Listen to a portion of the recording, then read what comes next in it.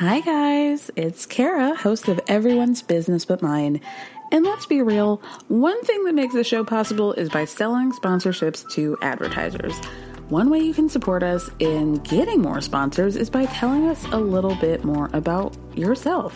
You can do that by filling out a quick survey at the link in the show description.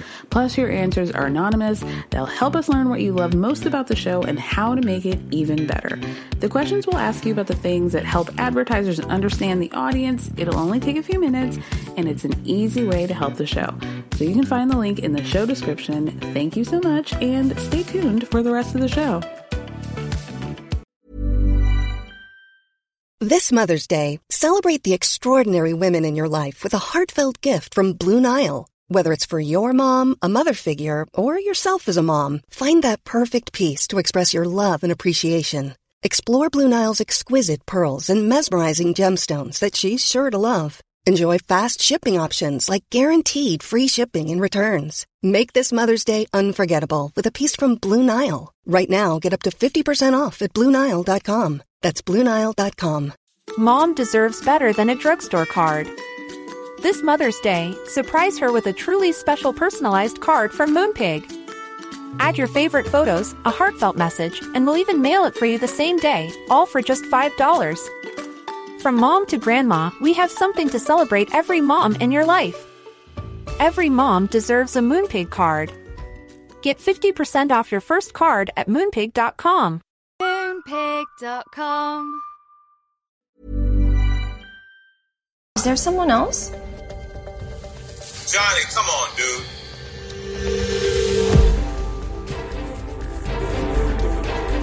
Johnny. There's no one else, but I just know that what I have in front of me right now is not what I want.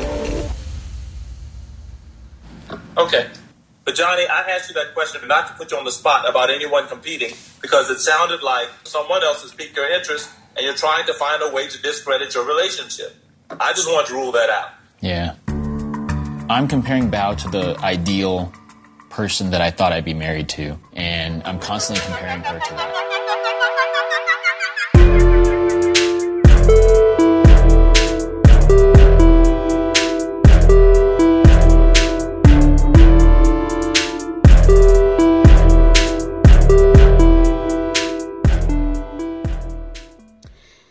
Hi guys, let's talk about the latest episode of Married at First Sight.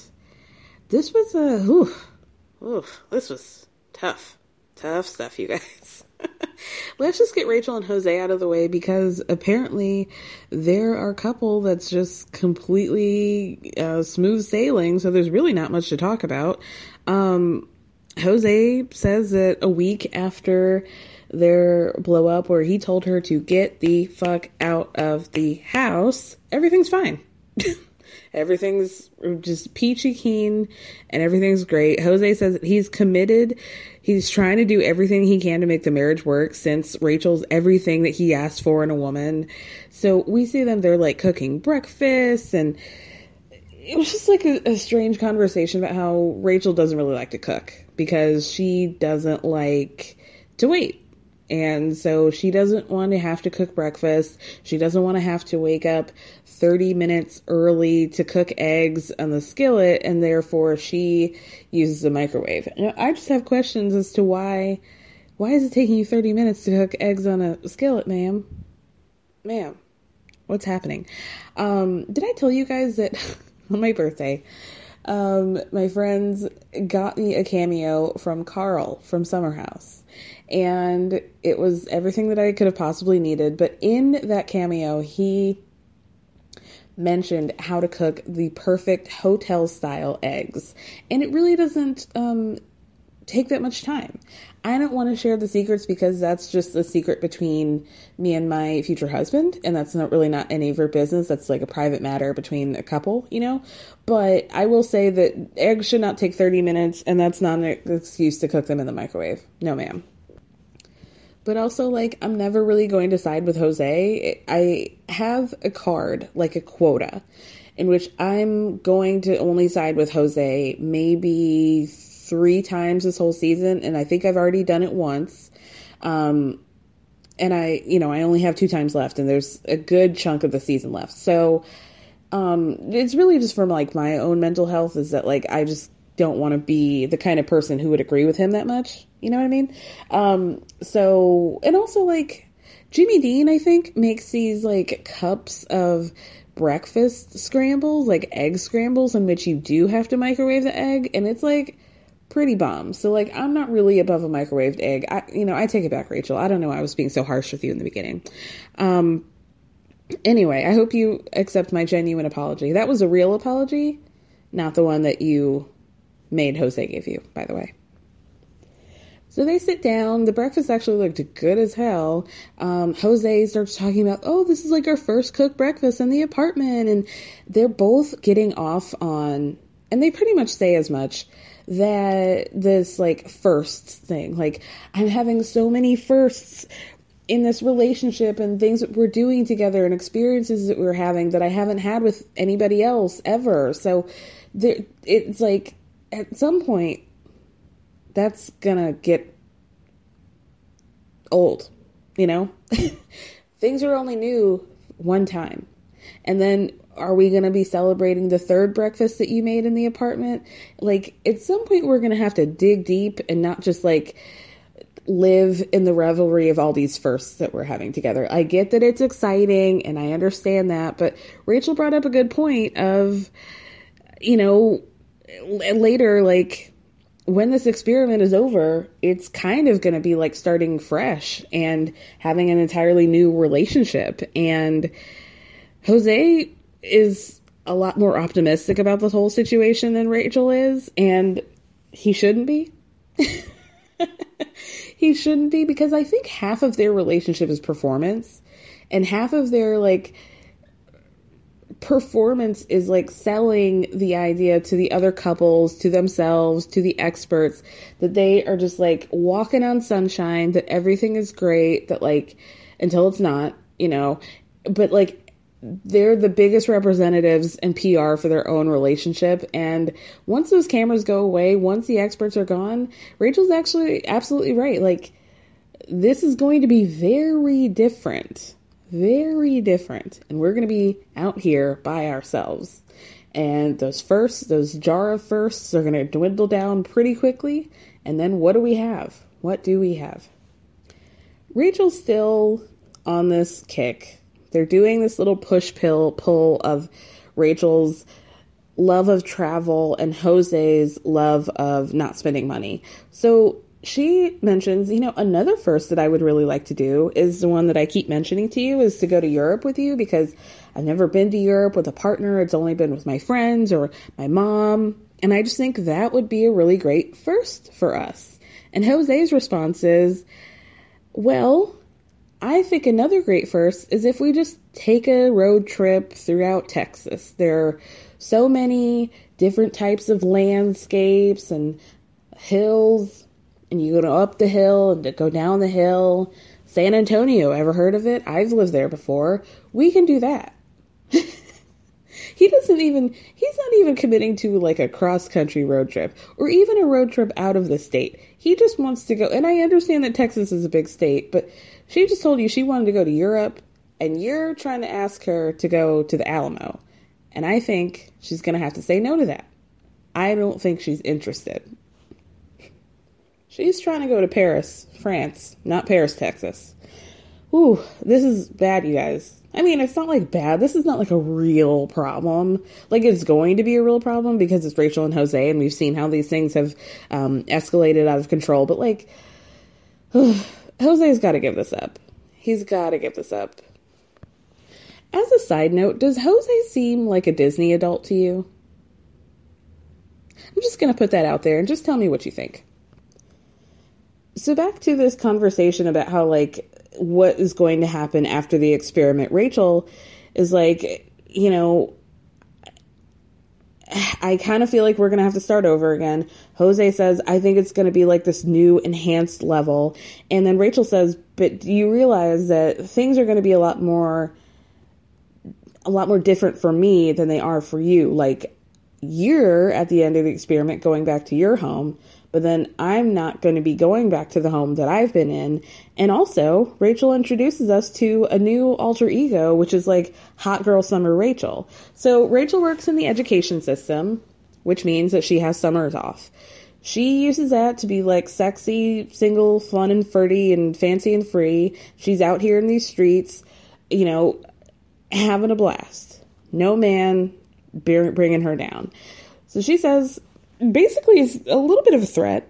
It had shades of threat to it, that she says that basically, like, well, I hope that you're able to be everything that I need you to be, because usually I'm single during the summer and I'm free, and this summer is going to be the first one that I'm married, and I'm just going to be sitting at your house and not going to have anything to do. And you know, I just think that maybe you should brace yourself, because I'm going to probably be in a really bad mood sometimes. And, you know, you're going to catch me at the wrong time. You're not going to like it. You're actually going to hate it. I'm going to be a bitch to you. It's going to be bad. Just warning you already. And Jose is looking at her like, okay. So we're already deciding that this is going to be a bad thing. Okay.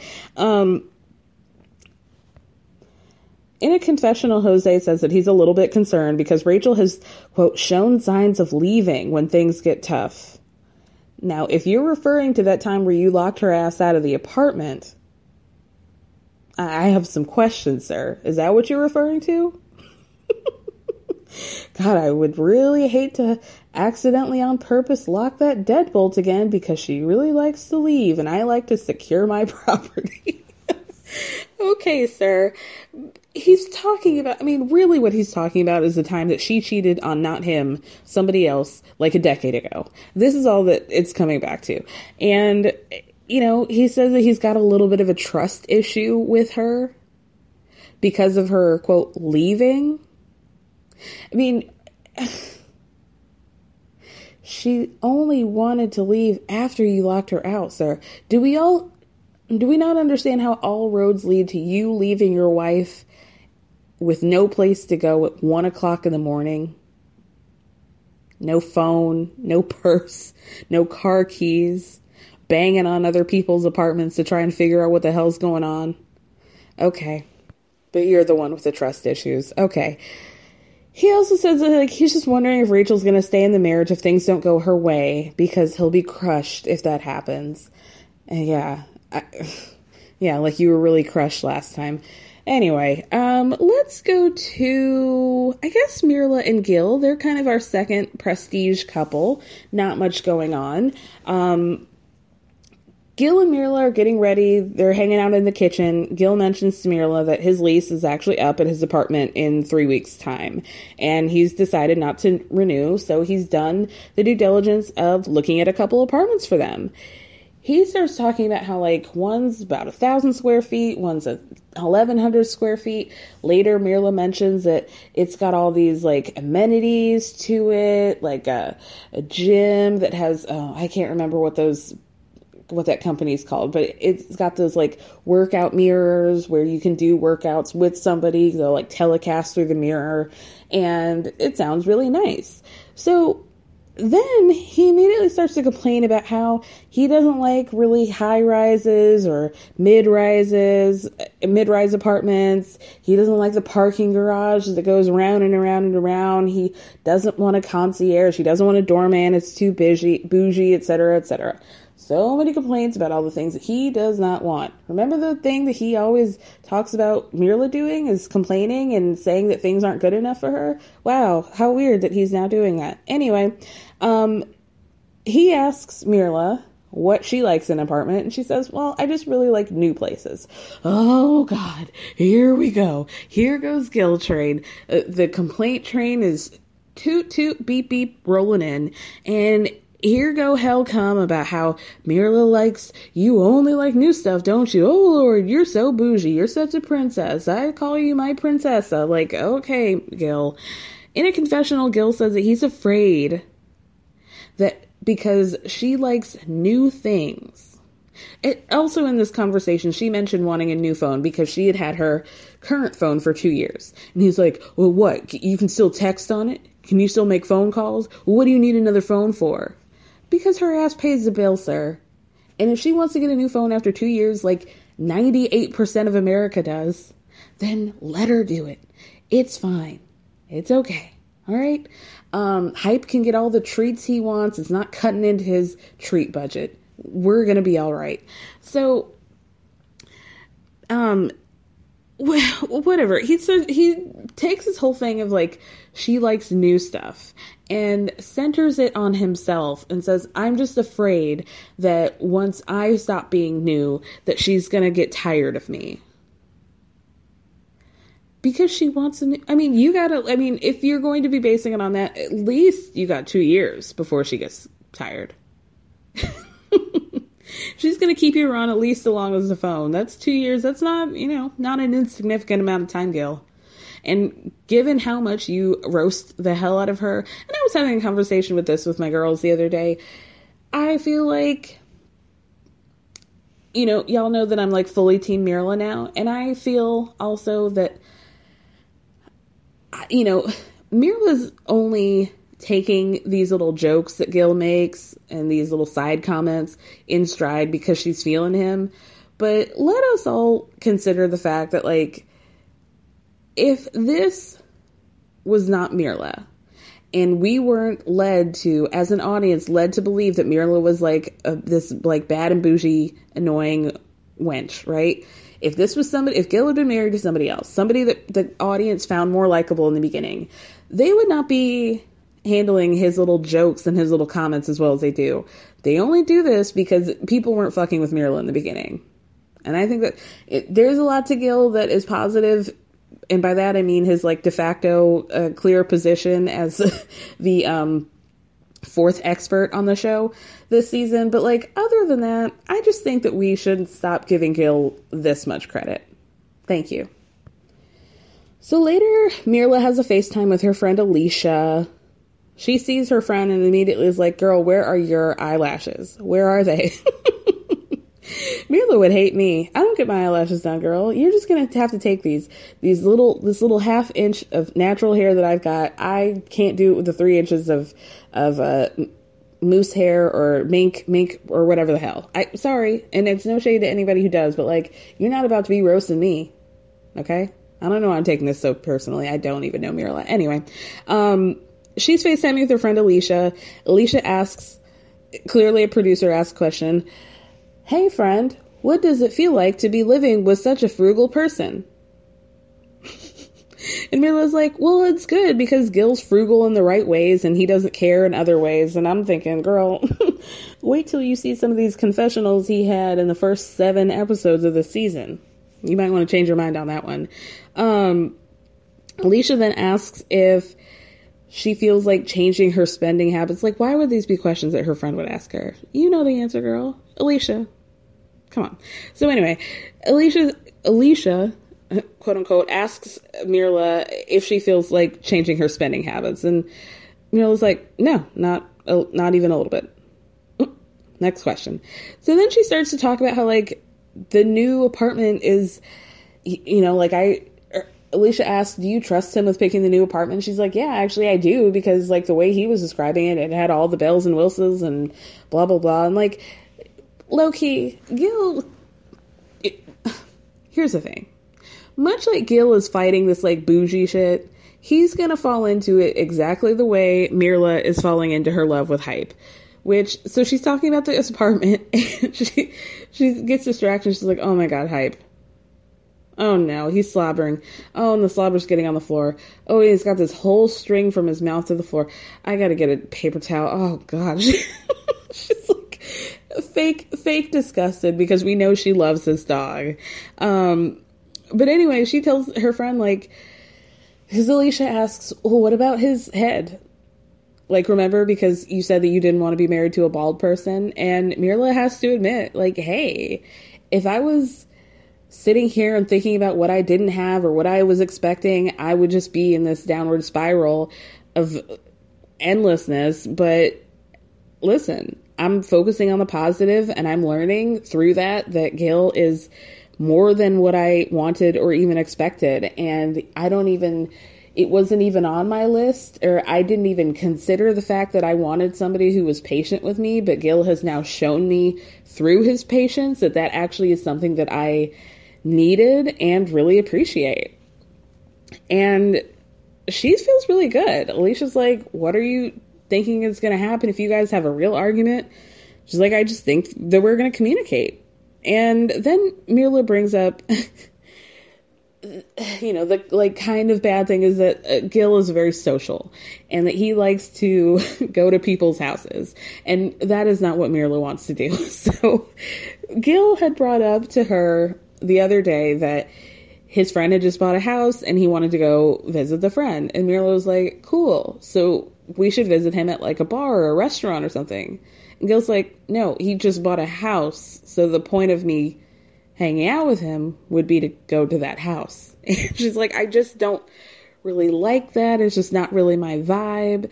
And Alicia's like, well, you need to watch that and like kind of watch how you might come off to his friends, because you don't want to be like you don't want them to think that you're a bitch. And Mirla's like, oh, I don't really care. I don't, like I'll say hi and, like whatever. I don't really care if they don't like me. Like, and Alicia's like, okay, but you're not the girlfriend. You're his wife. Like, you might want to try. And she's like, nah. So later, Gil has lunch with his friend, Christian, who, do you guys remember Married at First Sight? Was it Dallas? The guy whose name was Tristan Thompson, and he was matched with that lady who ended up getting, like, caught at the airport because she had some, like, outstanding, like, charges from stalking. What was her name? It doesn't matter. But you guys remember Tristan. I thought that was him. When he said Christian, I was like, oh my God, is that Tristan from MAF's Dallas? Oh, he looked like him too, right? Anyway, so he has lunch with his friend Christian. Christian asks if there are any like red flags, blue flags, yellow flags, one fish, two fish flags, whatever.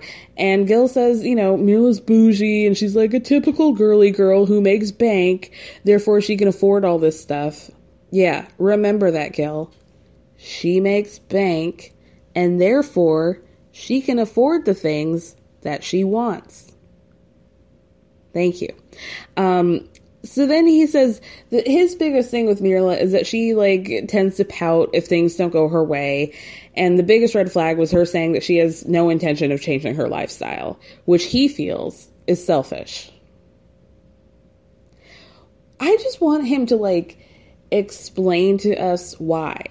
Explain to us what is it behavior that you feel is unacceptable, and what do you think that is how do you think that's going to translate into your relationship in a negative way? Like, really think about what that means. Is it selfish that she's not doing something that, like, isn't going to affect your bottom line and you're choosing to make it affect it? Or is it, like, it just seems like Gil thinks it is selfish because he wants her to do something and she's not doing it. It's really giving, like, I want Mirla to dim her light a little bit and give us on an even playing field so it's not so, like, obvious how much she out-earns me. And that's, like, not her problem, Then Christian asks if they've consummated the marriage, and of course not. But he says, well, she's very affectionate at this point. I have no complaints. I'm not concerned about it. We are not worried about that. There's no rush. There's no doubt in my mind that it's going to happen. We're good. So then Gil reveals that at first, she didn't want anything to do with Hype. And then we see this whole montage of, how she said that she didn't want to walk him. He better find a walker for him when he's working those 24-hour shifts. And then we see her going out time and time and time again to take Hype for a walk, take him to go potty. She's giving him little scraps of her food. And then Gil says that she actually told him that she wants him to find her a dog. See? So I feel like as much as he's been saying, oh, I don't really like the bougie stuff, and yet he found this, like, ballin' out of control apartment with all the bells and whistles, and I feel like he's going to find himself very comfortable with the lifestyle that he's about to grow accustomed to, and Same with her. She was fighting that dog, and now look, she's sharing salads with him. God bless. Let's get into another couple we can get through real quickly with Michaela and Zach. Honestly, I kind of forgot about them a little bit till I saw them at the bottom of my notes. So they go in an activity which is to do those like human bubble things that you do like American Gladiators, just like run at each other and see who can knock the other one over kind of thing. Fun. So the first round, I thought this was such a, every scene I was feeling like, oh, this is such like, so indicative of who these people are and who these people are in their relationship, because they're playing and Zach is acting like, oh, I don't want to go so tough on you. And I just feel like I'm going to hurt you, blah, blah, blah. So as soon as they go to the first round, Zach yells at Michaela to not go too hard. And then he immediately knocks her ass over. Like, typical, right? And then Michaela in a confessional says that she looked up techniques online beforehand, and they basically told her to be as erratic as possible. So she went for that, but it didn't work. Also, very typical. So they sit down. Michaela asks, what has been your happiest day in this marriage so far? And he's like, I don't really have an answer right now. Why don't you go first? So she says her happiest day was when he surprised her, and they moved into their apartment together. And then he says that his answer, you guys, that his happiest moment with her was at the wedding day during the reception when he busted out a choreographed dance with the groomsmen for her. And she was so shocked that she started crying. Now you're saying the best moment of your entire marriage was 20 minutes in when you did a performance and she liked it. I think we should all sit with that. Also, am I upset or completely relieved that we never got to see that footage? And I'm dying to know what song because they can't play the real songs. What song did he pick? Ugh, God, just chills up my spine. Anyway, Zach immediately says, I don't know how we're going to get back to that. So the happiest moment was 30 minutes into our marriage, and I don't know how we're ever going to get back to that joy. The joy of when we did not know each other and we're just riding high off of being attracted to each other. Wow. So Michaela then meets up with her sister. She says that things were all sunshine and butterflies in the beginning until they hit a downturn, if that's what you want to call it. And she's basically learned a lot through this relationship, that she's learned to stop doing things in order to protect herself and also to give grace to Zach instead of like pushing him in the moment. So instead of being like, we need to resolve this now, she's learning that he needs more time and that she'll be ready when he's there, and how much that has improved things for them. In a confessional, Michaela's sister says that Michaela has a tendency to bottle things up and explode, and even she has seen improvements throughout this whole time with Michaela's behavior. Then Michaela admits that to her sister that she's in love with Zach. Now remember, these were two people that both said that they had never been in love with each other or with anyone. Michaela says that it was more an opportunity thing, that she could have been in love with two people, but then they broke up because one moved away, or, just like things came up, not a blow up in their relationship, just circumstances. But Zach says that he's just never even come close to that feeling. So, okay. I feel like this is not going to go well. Not really. Later, we see Michaela and Zach do these things that Zach said that he was fucking hyped to do. This is the stuff that he wanted to do with his wife. Are you guys ready? Scrapbooking. So they bust out a scrapbook, and he's acting like he doesn't know how to I don't know how to arrange this. And, stickers? Oh, you women are so prepared. Okay. And then he does the very first page, all decorated boots. Okay. Good acting, Zach. Then Zach decides for them to do a poem challenge where they were supposed to write acrostic. Are those acrostic? That's what they're called? Where you write your name down and then you do like K, kind, A, awesome, right? I think that's an acrostic. Truly the worst kind of poem. Other than like slam poetry, acrostics are probably the worst. Like acrostics to me they're not bad. Like they're really cute if your child is doing them for Mother's Day or Father's Day or whatever. After elementary school, I think we can let those poems go. You know? They're for a time, and we have to let that time go. You can pick it back up after you sign up for AARP. You know, like if your grandma, your mima, your nana does it, like, and she puts it on the wall and it's in like crochet, you know what I mean? Like we've all got one of those nanas, or we've all seen one. Let it go at age 10 and pick it up at 72. Those are the rules. Anyway, that was it. Oh, Zach mentioned love in the poem. And I know I just said that's not going to go well because Michaela loving him is not going to go well. And I stand by that. Even though he did mention the L word in his acrostic, I still feel like that's going to come back to bite her on the ass. He's going to be like, oh, I meant love. Like, I just love, that poem. I was talking about loving the poem. I was talking about loving scrapbooking and stuff, not you.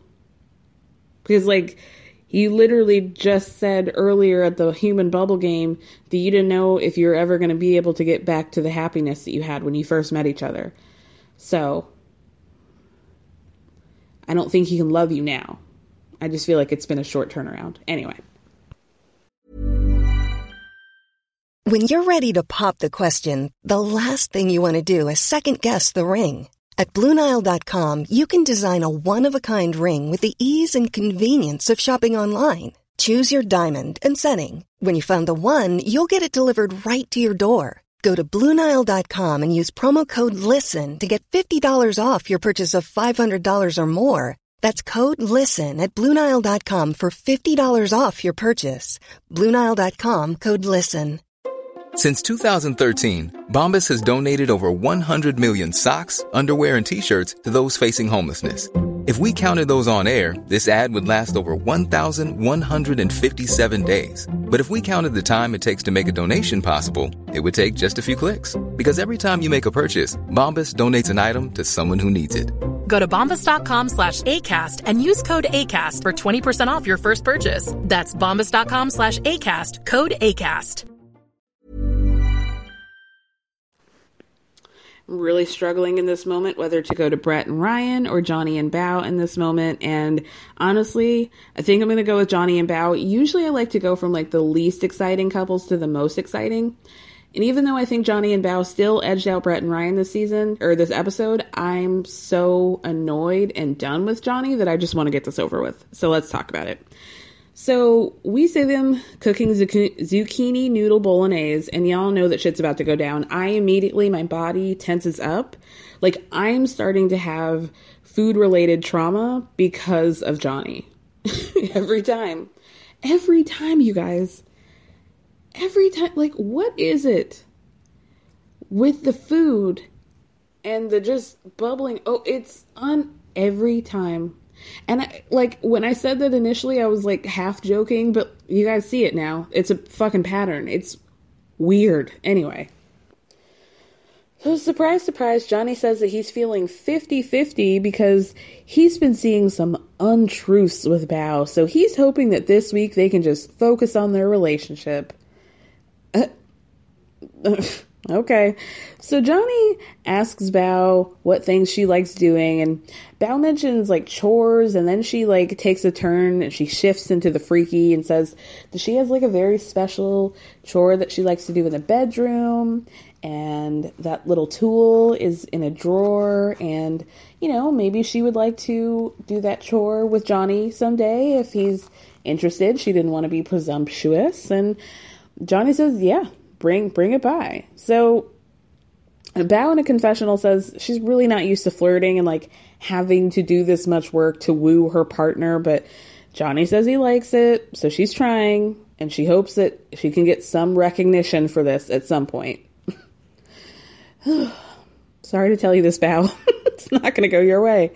So then Johnny starts to play a game, just like another way to, like in his mind, he's thinking, oh, we're having a perfectly pleasant conversation. Let me play mind games on her so I can find a way to tell her that she's horrible.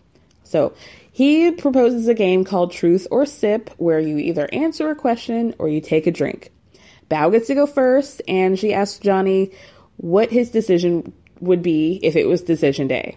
And he's like, I'm going to take a sip to that. And Bao says, well, I would say yes, because I made the decision when I started this experiment to change things about me. And I made the decision to not quit. And I just want to make sure that I'm doing this the right way. So regardless of what happens, I'm going to come out of this with no regrets. In a confessional, Johnny says that saying no on decision day for him would feel like a failure, but there have been so many highs and lows, all induced by you, all the lows, and he's still trying to figure out if he loves Bao. You don't. You don't. So they cheers to saying yes on decision day, and then Johnny leans in and whispers, I'm trying. Are you? The way I would have mushed him on his forehead and been like, sir, okay. So then they sit down for dinner. Johnny has to make this big show of, oh, let me taste the food, see if I like it.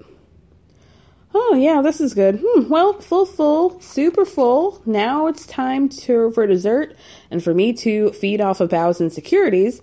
The only thing that really seems to truly sustain Johnny. So Johnny starts asking if Bao has actually truly committed to this marriage. She says yes. He says, really? She says, yeah. He says, how much would you say would you put into this? She's like, 100%. Huh, really? Yeah, Johnny. Yeah. And so then Johnny starts off by saying, well, if you're saying that you're giving 100% by your standards, then I'm probably giving 150% because I'm planning dates, being flirty, giving us opportunities to be flirty, date nights, gifts, all other stuff. That's literally what he said. Let me repeat this. He's giving 150% because he's planning dates, being flirty, giving opportunities to be flirty, date nights, gifts, and all sorts of other stuff. Planning dates and date nights are one thing. Being flirty and giving opportunities to be flirty is another thing. Also, being flirty is not you making an effort. Why is he so fucking horny for this, like, building up of tension, the push-pull, the will they, won't they? Why does he need that so badly? It's weird. It's weird. And really, if that is what you're looking for, you're never going to find it. Because you're never going to allow an opportunity for it to happen, because every time she communicates something with you, or she looks at you, or she touches you, you're grading this on a scale of is it flirty or not, and it's never going to work. Ew, it's so immature. Grow up. Has anybody ever, like, maybe casually relayed to Johnny at some point that not every interaction that you have with somebody is a test? Because if you're always testing people, they're always going to fail. I can't. How did I get this so wrong? How did he come off so good in the beginning? And now we have this. Trash. Poop trash. A trash bag full of poop. Ugh. Bao says that she feels like she's not getting any credit. And then Johnny sits back in his chair and is like, basically like, Bao, show me the receipts. So Bao says, listen, I might not be doing this grand gesture stuff, but I'm showing up on the day-to-day stuff. And Johnny's reaction is like, oh, so you're saying that I'm not doing enough? Is that what you mean? So Bao says that she's consistently thinking about him. She's doing things like these acts of service. She'll fold his clothes. And he immediately minimizes that. We're like, well, you don't have to do that. See? If the goalposts move every single time. And it's like, okay, well, you don't do enough for me. I do these things. Okay, well, you don't have to do those things. And they don't matter. Then Johnny has the audacity to bring up Bao not taking the initiative, like, on things like waking him up if she wants to go on a run in the morning because they did it one time before and it was fun, or doing yoga together. And Bao was like, okay, well, like, realistically, how much free time do we really have? And Johnny's like, well, we have plenty, and you fill the time, but with busying yourself with things without me. His face is red. His veins are practically bulging out of the side of his head about how she's not initiating. And in a confessional, Bao's like, I have no idea. Like, I don't know what he's talking about, but he's my husband. And you could tell at this point, she is just like over it. We have not seen somebody this over it, because it damn sure wasn't happening with Paige. Try again, Paige. Mindy and Zach, where she was just like, I got nothing. I don't know how to explain away this answer. We're talking in this confessional now, weeks or months after the fact. I still don't have an answer for y'all. I don't know. I'm just here so I won't get fined. I will answer your questions, but I am just as much as in the dark as you guys. I don't know. I don't know this man. He's my husband, but that's it. So back at the table, Bao is like, okay, can you at least give me credit for the things that I do instead of like complain? And Johnny puts his head in his hands and he's like, oh my God. And then he gets up and he walks into another room. So production has Bao stand up from the table. I guess your meal's over. And, you know, we'll just do the side interview in the kitchen. You could just run through what just happened, right? So Bao says that she wants Johnny to be less negative. But as she's starting to talk and go into her spiel, you can hear Johnny from the other room just like, ugh, just like yelling, beep, beep, beep, beep, cursing up a storm. Bao's looking like, what the hell's going on? So Johnny comes out of the room. And y'all, did you guys notice it immediately? Bao like folded into herself. She crossed her arms and she was in this protective mode because you could tell she was freaked out by his outburst. So Johnny like leans up against the wall as if he like cannot take the weight of all of this that is happening and coming down on him. And when Bao asks him what's wrong, Johnny whispers, "It really hurts me when we have disagreements like this because I think we're not compatible. Do you think the conversation we just had was compatible?" No, because one of us stayed and wanted to have a conversation and the other one was screaming from the other side of a door. So no, I would say that no, that wasn't a compatible conversation. Because one of us was an adult and the other one was a bitch baby. But Bao says this isn't really a conversation about like whether or not we're compatible, because that's like really far to base it on one conversation. We're having a disagreement because we're still trying to figure each other out. So then she has to like talk him off the ledge a little bit. And he says that he just needs to think for a bit and then he leaves the apartment. Bao says, in a weird way, I kind of feel like I have to be the stronger one and I don't mind that, but I just don't think that Johnny appreciates the effort that I put in. So then we see them filming themselves, self-filming the next day. And Bao says, well, guess who didn't spend the night last night? She's pissed. She's done. Done. Johnny's back in his bed saying some shit about wanting to take a break so they'd stop saying hurtful things to each other so you would stop being a dick. But okay. Or really, so she would stop telling the truth on you in camera. And you're not gonna, you know, you didn't want your veins to explode because of the weight of your own responsibility. That's why you needed to take a break. She wasn't saying anything hurtful to you. How are you going to be like, in a duel, you're the only one with a gun with a bullet, and then you say like, oh, let's take a break because I think both of us were shooting. She's the only one bleeding. with the bullet wounds just gaping open in her body. But anyway, Bao says it perfectly when she says, Johnny says that he's giving it 100%, but I'm the one who's still here while he ducks and runs. So they were supposed to go to a family barbecue, Johnny's family barbecue, because it's his uncle, I think Frank's birthday. And Bao's sitting there in the apartment alone, trying to memorize the names of all of his family members in Mandarin. And she says that her plan is to go there, put a smile on her face. Hopefully, maybe she can talk to the family members and get some insight from them.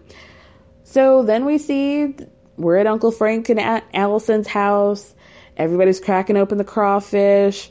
Everybody's having a good time. Johnny's filming. Somebody says, hey, is Bao coming? Is she going to come here later? Cut to Bao saying that Johnny called her to disinvite her, and she's pissed because we're married.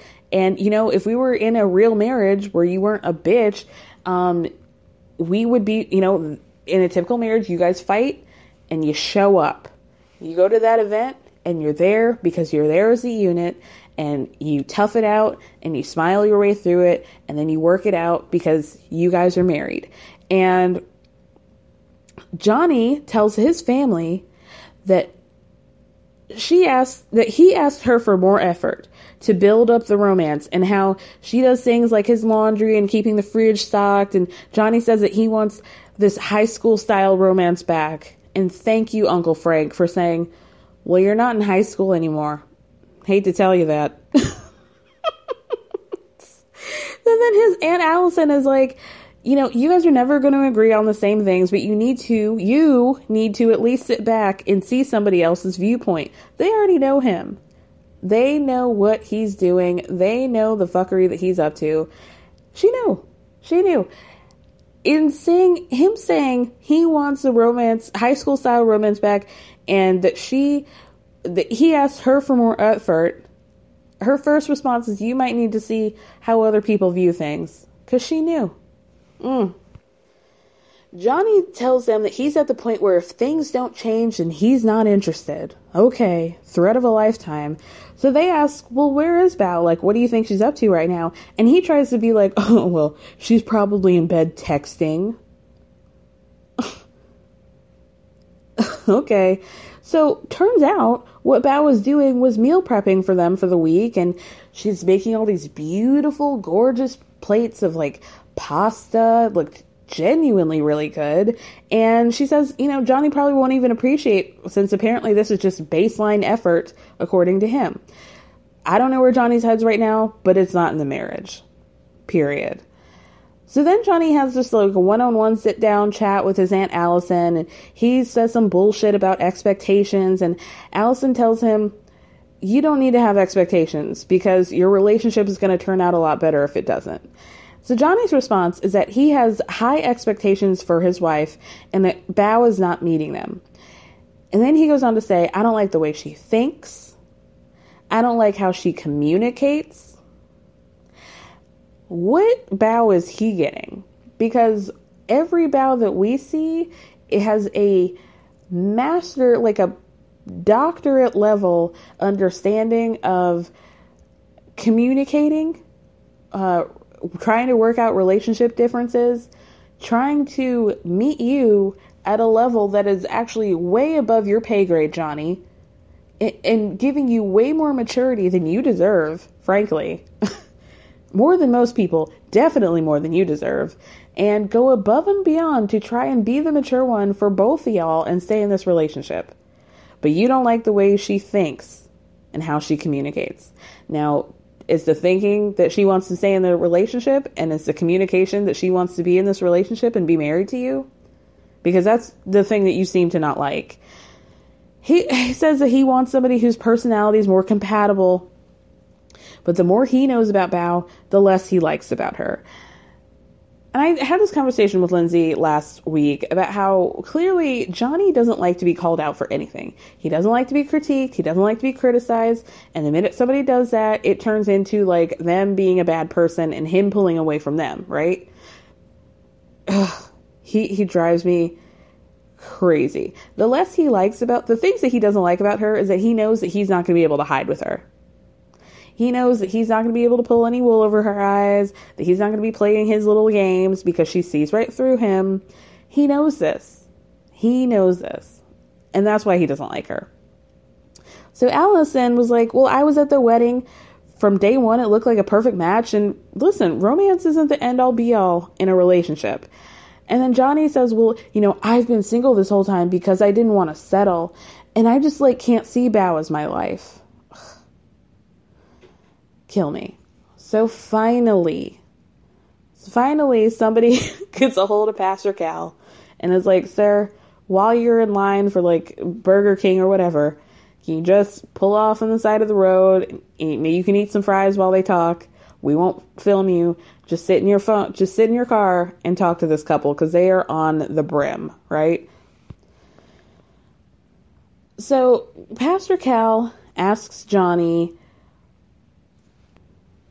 what's going on? And Johnny's like, well, I'm just sad because... And then he just stops talking.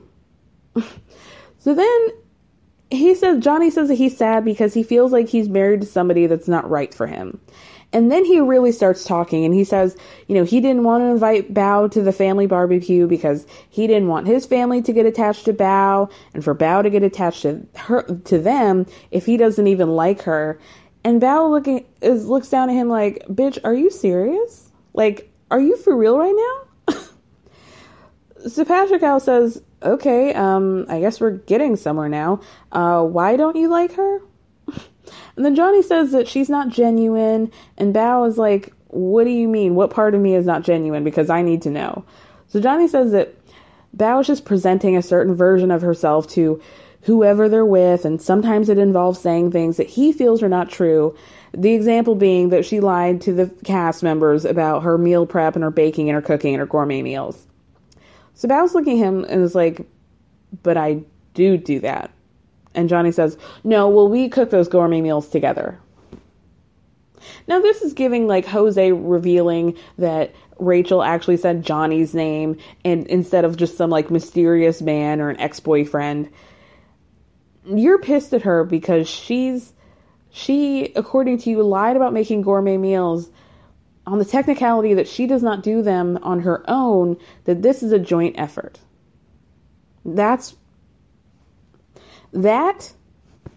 Come on.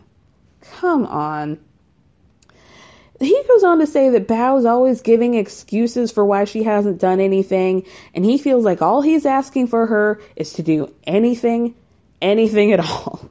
See, unbelievable. So Pastor Cal asks Johnny, are you telling me the truth about whether or not Bao has done these things? And he's like, well, we did them together. And then Bao says, I just feel like every time he says that I don't do something, I have to specifically remind him and list those things back so I get any sort of credit for them at all. And then Johnny's like, well, she's just trying to take credit for things that are just whatever. And so Pastor Cal says, I'm going to be straight, Johnny. I don't think you're being fair. I kind of feel like you're saying that she's making excuses, but I hear you making excuses, and you're trying to find a way to discredit your relationship. So, are you sorry that you signed up for this process? Johnny says no. And Pastor Cal says, well, is there somebody else that you might have an affinity for outside of Bao? And then Johnny hesitates. And Bao says, I never asked that question, but I always kind of assumed that there wasn't somebody else. But Johnny continues to be silent. And then Pastor Cal's like, I'm going to tell you why I'm asking this, Johnny.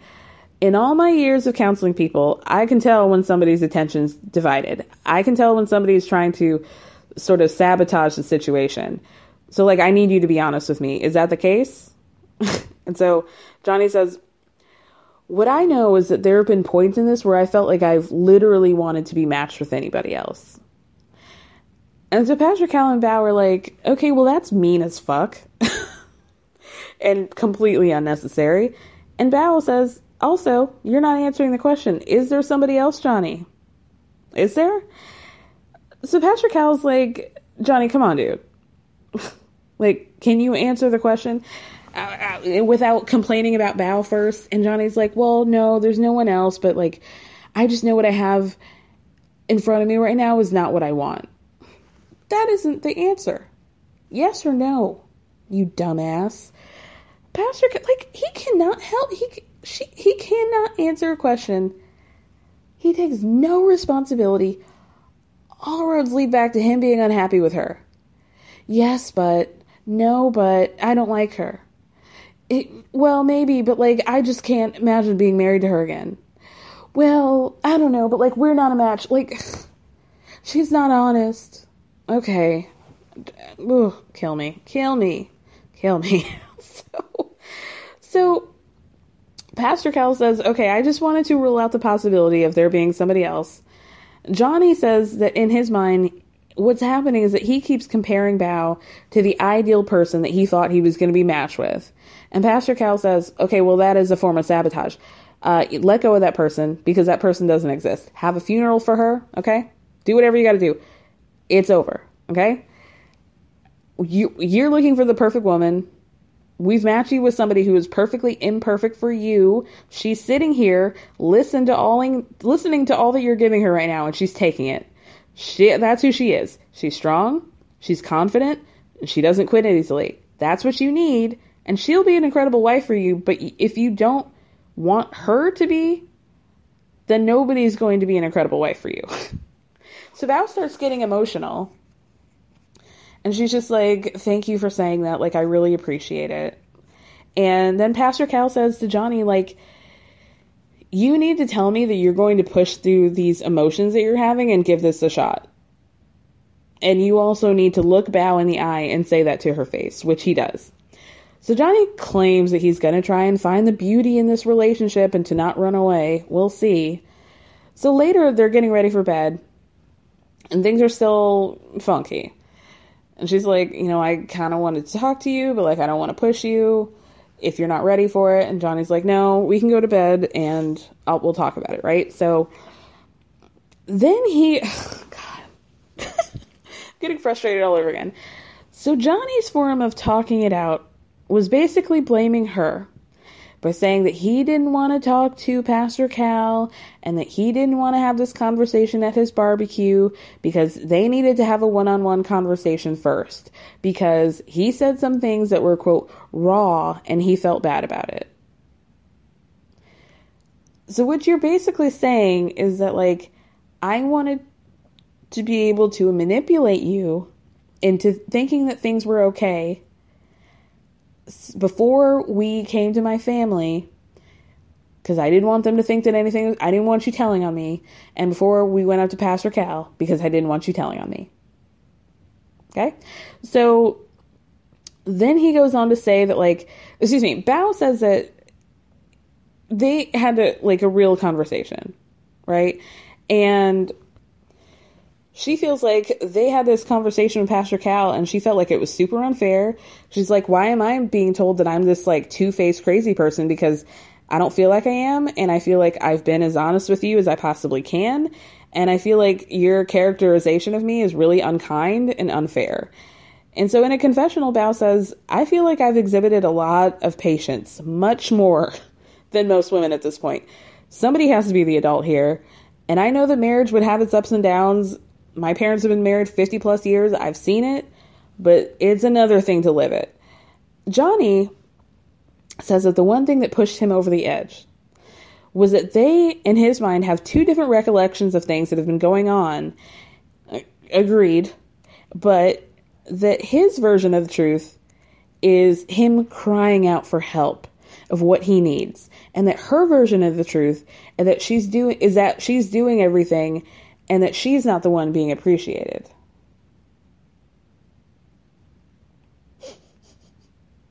Well, maybe that should make you think then. Maybe that should make you think, like Aunt Allison said, sit back and look through somebody else's viewpoint for once. Bao says that she has not shied away from the things that Johnny's brought up, especially about her not being affectionate. Like, basically every critique that you've brought about me, everything that you've asked me to do, I've done it. And I didn't get upset and I didn't shy away from it and I leaned into those things and I heard you and I executed it. So then Johnny says that he really does appreciate things that she does, like, you know, if she's outside of the apartment and she'll like text him and that she'll do meal prep and stuff. I guess finally she's getting credit for that. And this is apparently their like resolution to that bullshit that Johnny pulled again. A lot can happen in the next 3 years. Like a chatbot may be your new best friend. But what won't change? Needing health insurance. United Healthcare Tri-Term Medical Plans are available for these changing times. Underwritten by Golden Rule Insurance Company, they offer budget-friendly, flexible coverage for people who are in between jobs or missed open enrollment. The plans last nearly 3 years in some states, with access to a nationwide network of doctors and hospitals. So for whatever tomorrow brings, United Healthcare Tri-Term Medical Plans may be for you. Learn more at uh1.com. Planning for your next trip?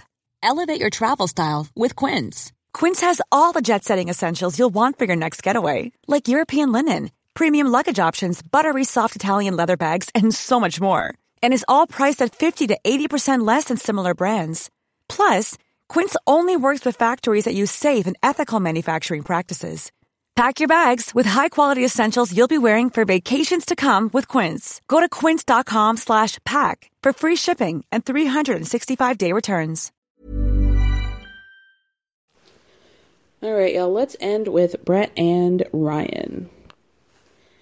So we start off with them separately. Ryan goes to work out with Zach while Brett has drinks with her friend Deborah. So Brett mentions watching, you know, for their anniversary, she and Ryan watched the wedding videos, but, you know, she thinks that she was looking back with very different feelings about the situation than Ryan was. That she was looking back like very sentimentally, but she thinks that it didn't resonate with Ryan the same way. And she's starting to understand that something's off and it's not looking good for them. And on top of that, she's dealing with the death of her dog Baxter, and just everything has been like a really hard process. The Brett says that she feels like Ryan is having so many doubts that it's affecting them now, and that while she had doubts initially, those really quickly were things that she was able to get over. Then in confessional, Brett says she craves an emotional connection, so the fact that Ryan's pulling away is actually like the worst feeling, and the only reason why she's still trying at this point is because she knows that if things are good, it'll end up being worth it. And sweetie. So Brett says, you know, I think that me and Ryan kind of communicate the same way in that, like, we don't really like to dig deep and admit those things and be honest, but, you know, they need to have these talks. And she thinks that she can do it, but Ryan can't. So Deborah encourages her to talk, and Brett says, I just feel like my hope is waning, truthfully. So over with Ryan and Zach is finally showing up, not for his wife, but certainly for Ryan. Zach, they're like pumping iron, and Zach asks how things are going, and Ryan says that he wanted this beautiful marriage with Brett, but it's just not working. And Zach's like, well, I talked to Pastor Cal not too long ago, and he kind of told me that I had like a defeatist attitude, and it was affecting like my outlook on the marriage. And Ryan, do you think that might be happening with you?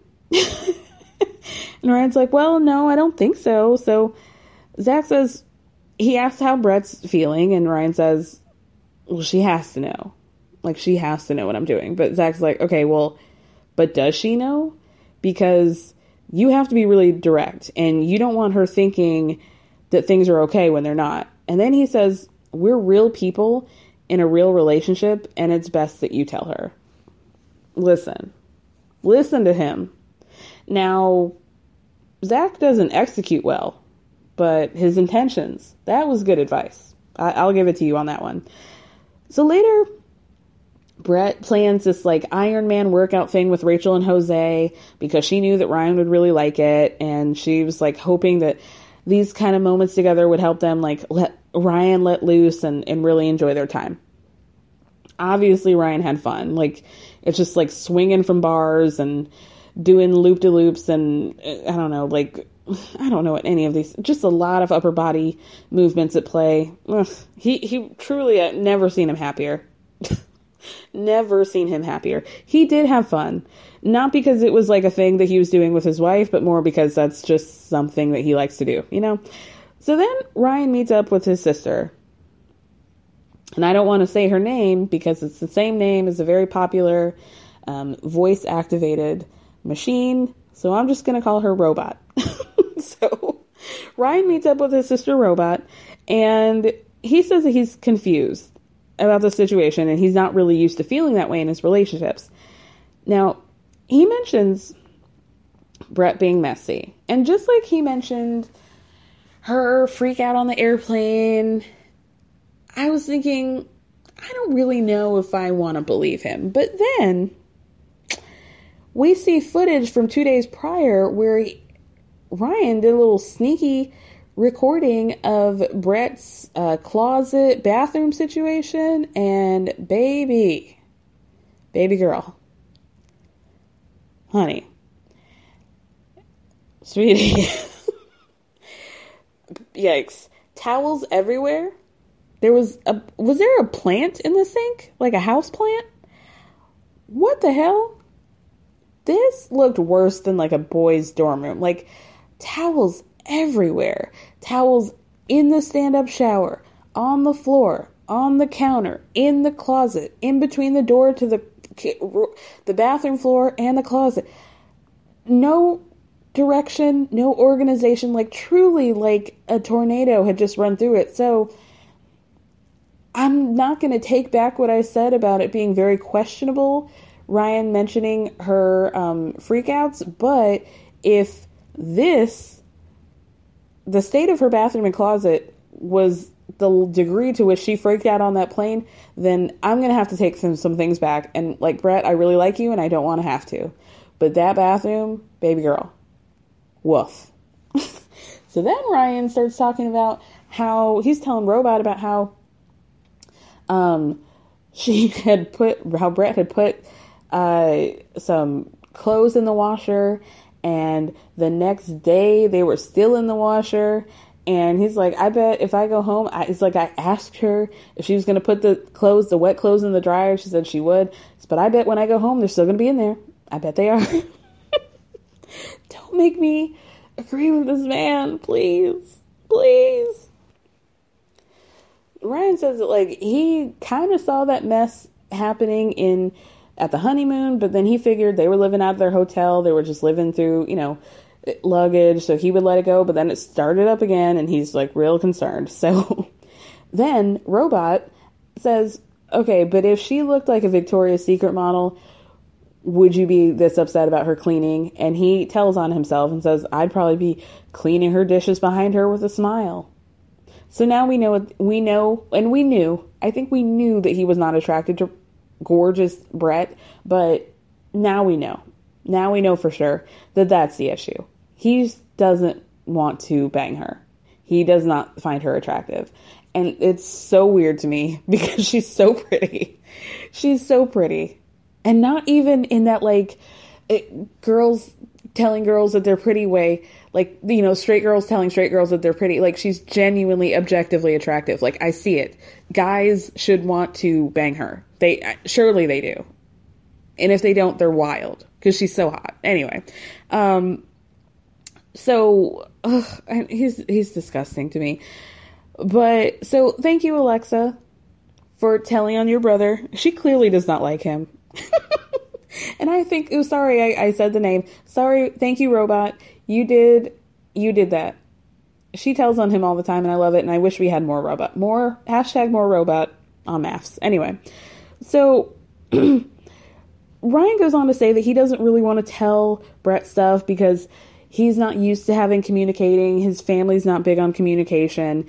And in a confessional, Robot's like, yeah, so I kind of thought that, like, when we would talk that Ryan would have, like, progressed at all, matured in any sort of way, but it kind of seems like he hasn't transitioned into marriage at all.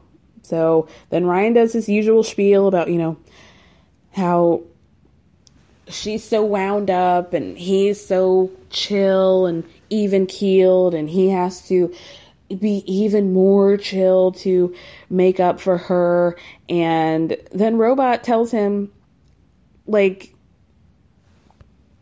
you shouldn't have to change like that. But Ryan's like, well, I haven't really been able to be open with her about like 90% of the things that I've wanted to be open with her about. And Robot says, I think what you're trying to do is guard her heart, but really you're doing more damage than good, which is exactly what I've been saying, is that he's been trying to be nice and like kind of skirt around the issue. And like, he's nice, but at some point, your nice is the opposite of nice. Like, at some point, she's right. You're doing way more damage than good, but then not just being direct. He can tell her how he feels and be honest without being a jerk. Like, he can say it, what he's got to say to her, whatever it is, in a nice way. He just doesn't want to do that. He doesn't care about her enough to find a way to be nice. So he just doesn't say anything at all under the guise of niceness, but it's not nice. Stop doing that, people. Stop doing it. Just tell people the truth. And if you really care about them, don't lie to them and say that you lied to them because you cared. Tell them the truth and find a way to do it in a way that honors and respects that person. Thank you. Anyway, so later, we're back at home in the apartment. Ryan's white dog, Maisie, has just a face full of bright yellow, big bird level fur. And we can find out that apparently Brett had earlier gotten a bunch of flowers, to commemorate the passing of her dog. And we see footage of Maisie just hopping right on that table and getting a taste. Getting into those daisies, a sunflower, a daffodil. I don't know what she did. Some sort of yellow flower. So, ooh, girl. Fortunately, Brett had a good spirit about it. I mean, Maisie was more directly communicating that she did not want to be in this relationship with Brett either. Way better than her daddy did. Anyway, so they sit down and God. So Brett starts this conversation Ryan starts a conversation about how he hasn't been sleeping well. Because come to find out, he moved out of their bedroom and has been sleeping on the couch. And he's like, well, I just figured that I should transition to the couch because maybe that would be less harsh. Maybe you'd feel a little bit better about me being on the couch than me totally moving to the other bedroom. But then he starts talking about how, like, it sucks to have all the uncertainties and doubt. And then Ryan says, it's just not something that you can force. You can't pretend to try to make something happen whether you want to or not. And then he goes on to say that, like, usually he's a motivated person, but, in his relationships, but, like, nothing has happened naturally and it sucks and it's not her fault. And Brett's just staying quiet, but in a confessional, she's like, he's just talking in circles and he just needs to spit it out. Like, if you don't want to be with me, don't be with me. In his own confessional, Ryan says that he basically just doesn't want to say anything because he knows that Brett has had, like, in her past relationships, been in situations where she's putting in all the effort and, it's been trying to no avail, and he just doesn't want to do that to her again. Okay, but that's exactly what you're going to do. So don't do it. Like, if you don't want to do it, then why are you doing exactly that? So then Ryan goes back to how, like, he needs to sleep because I'm good to nobody. I'm just so lousy if I don't get my sleep. And she's like, just go to the other bedroom. Like, you don't have to sleep on the couch. It's some sort of sign of, whatever. Like, if you don't want to go to bed, go to sleep, go to the bath, go to the other bedroom. And he's like, oh, great. So, you want this comforter? Like, I think that you kind of like this one, or like, oh, great. Okay, well, gotta go. And he's in a confessional. Brett is, like, rightfully annoyed. And she says, listen, if you just don't want to be in this relationship, like, that's fine. But you just need to say it because it's frustrating to not be told things. Thank you. So, God bless her. I really feel for her. And I feel for Bao. I feel for myself. I feel for Mirla. I feel for Hype. I'm just feeling a lot. Anyway, thank you guys so much for listening. Thank me for speaking. If you're able to give me a 5-star review on Apple Podcasts, I would greatly appreciate that. Love you. Be back next week.